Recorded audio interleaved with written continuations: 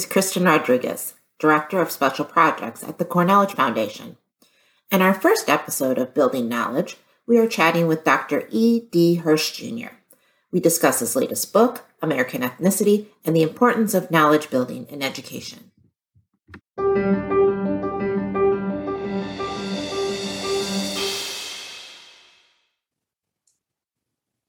Okay, I want to welcome everyone today to our podcast. We have a very special guest. I'm super excited to introduce you all to Dr. E.D. Hirsch, who is our founder of the Core Knowledge Foundation.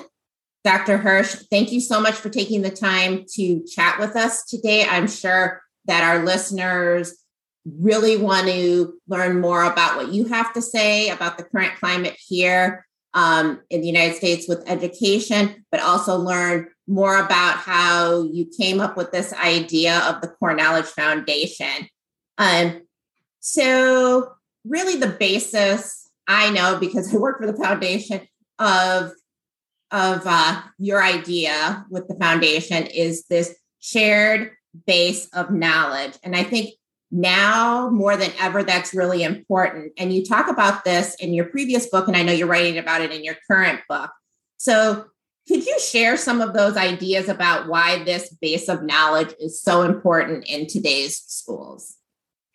Well, it turns out that it goes much deeper than today's world.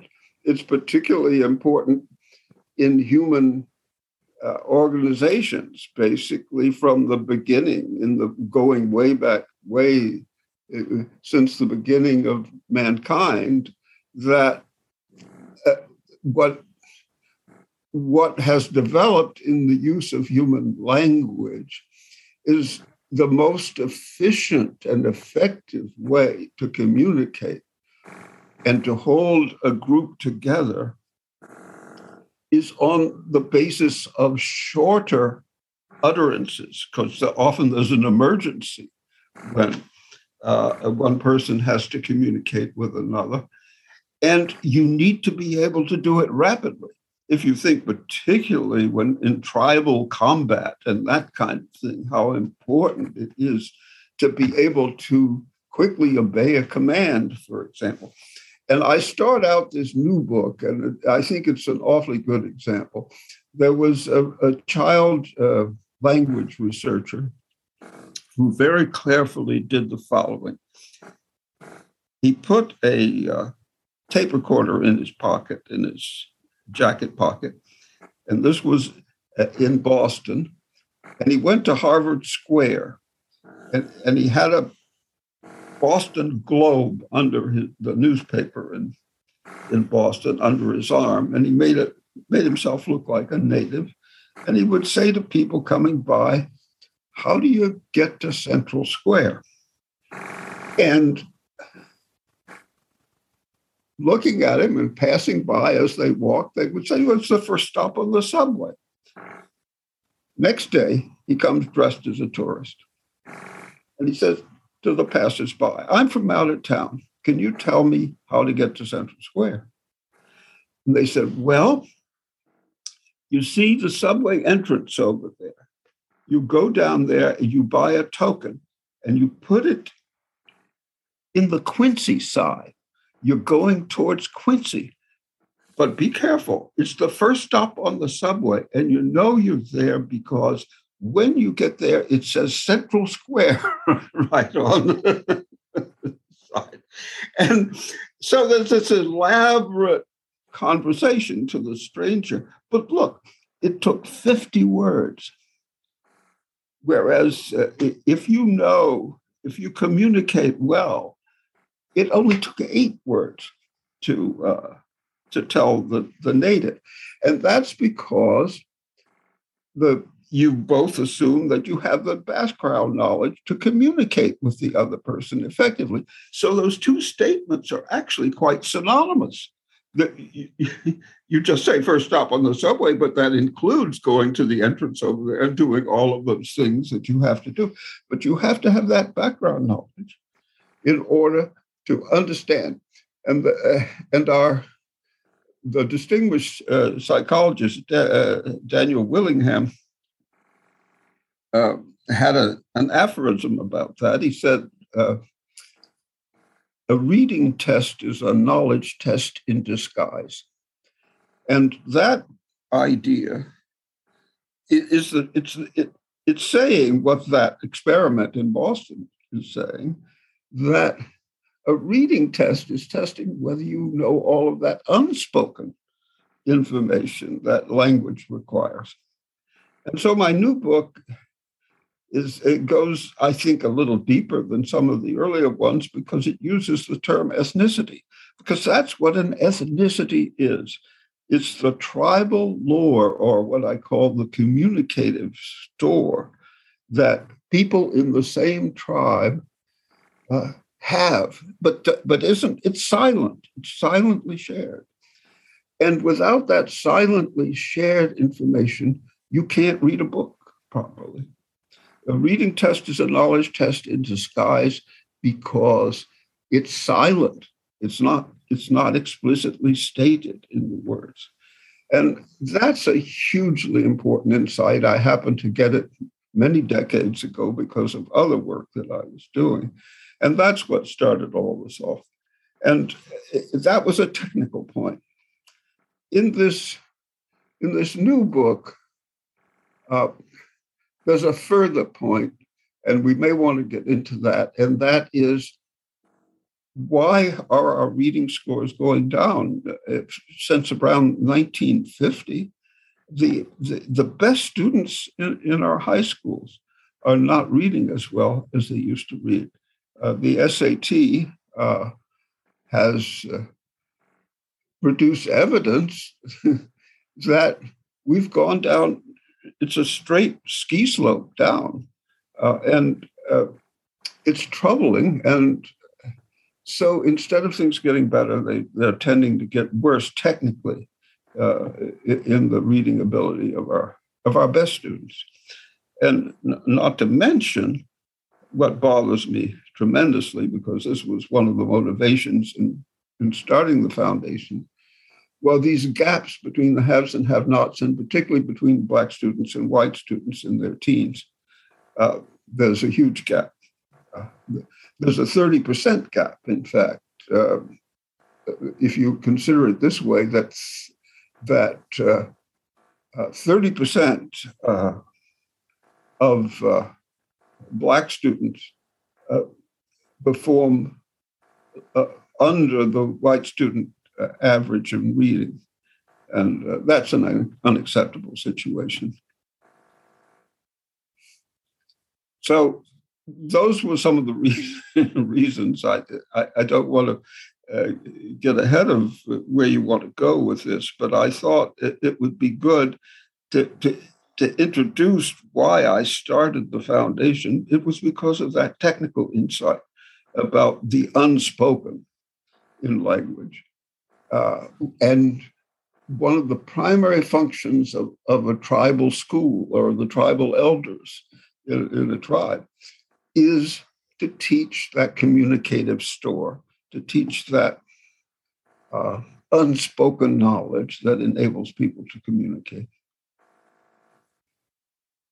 I know in your previous book, and I've seen a preview of your new book, you did extensive interviews with two teachers, Kathy Kinter and Michelle Hodak. And in talking with them and in information that you shared in your last book, you talk about how the United States has moved from this idea of a common school to this child-centered approach.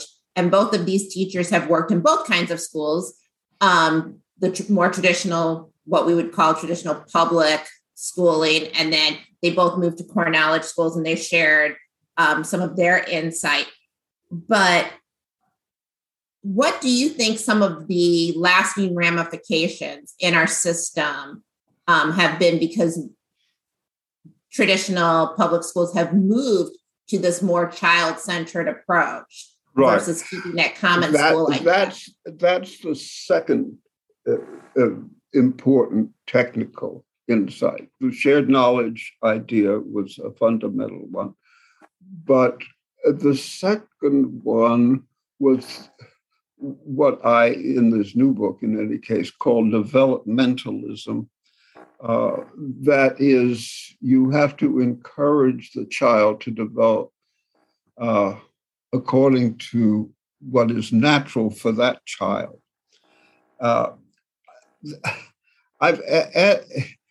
Let's see, what is the best way to approach?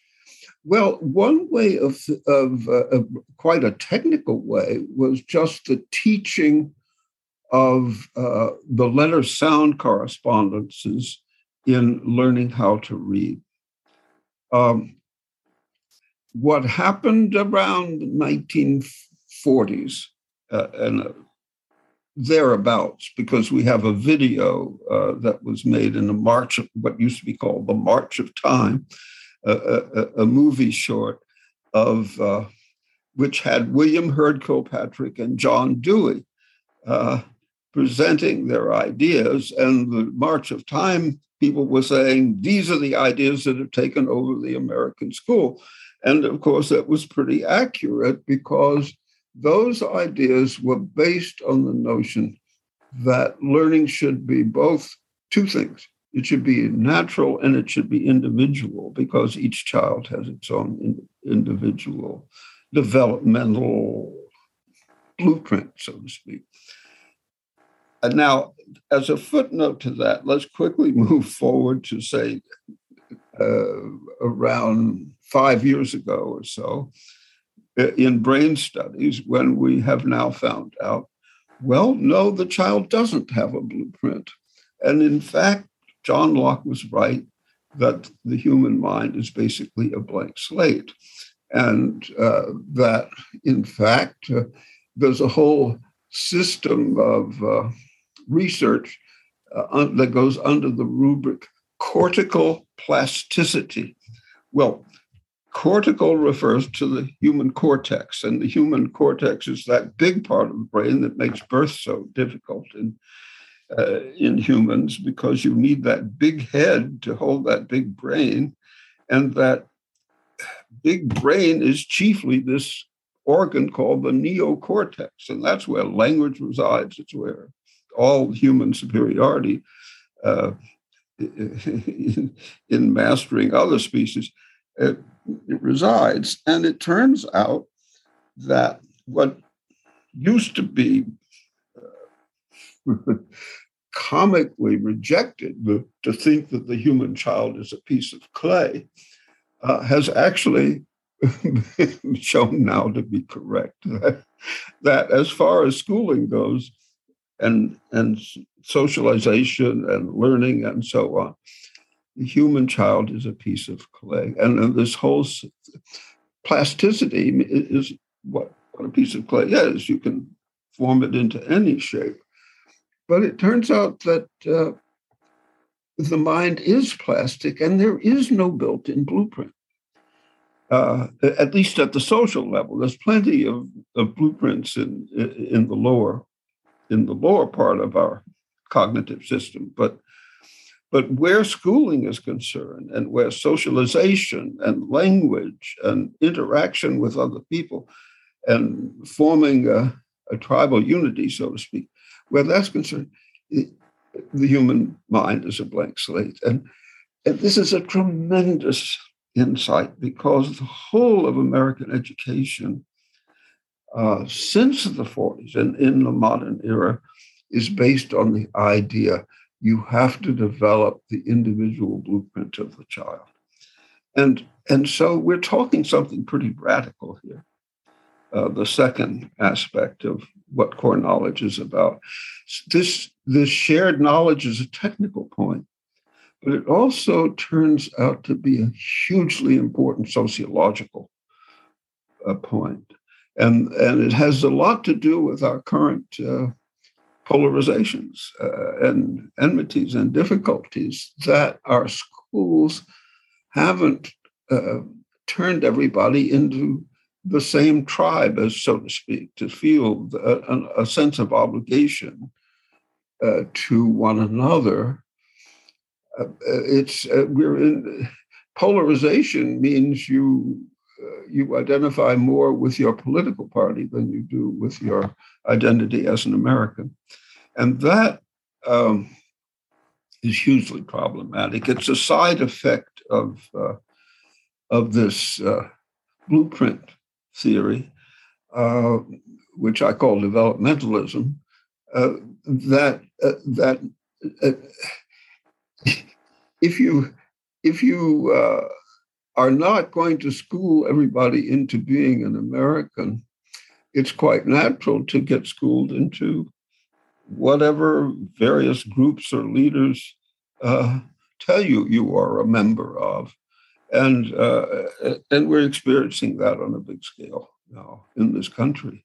So I do think there's a relationship between our political and social enmities and the lack of commonality in our schooling, because the main, actually, from an evolutionary standpoint, the main function of the human school is to form an effective and loyal tribal member.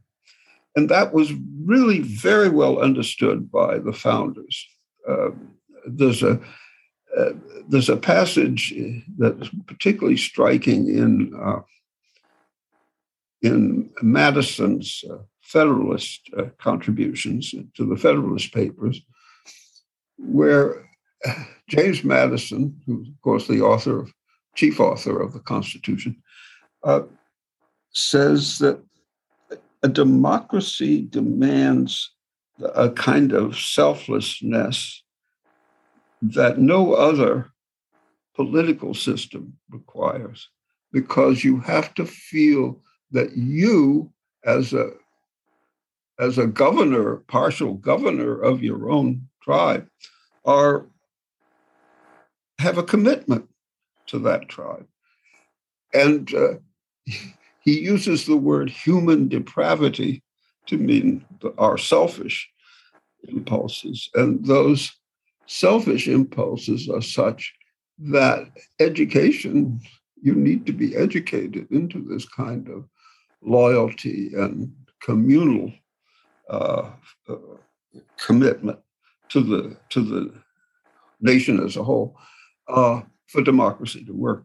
I think it's a very telling passage in those Federalist Papers. The Federalist Papers, as you may know, are those papers that went out to the whole country, to the states, telling them, yes, get with it, join the Constitution, join the country, ratify the Constitution.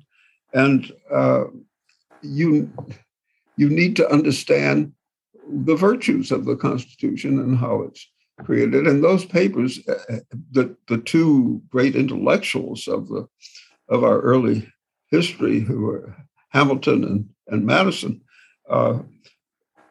pressed acceptance of the Constitution, but with the caveat you had to overcome these built-in selfish characteristics.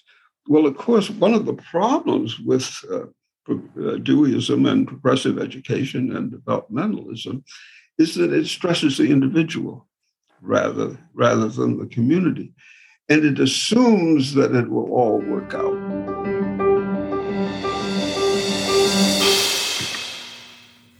In our next podcast, we will continue our interview with Dr. Hirsch and discuss why changing the way teachers are actually educated will make a lasting change to the American education system.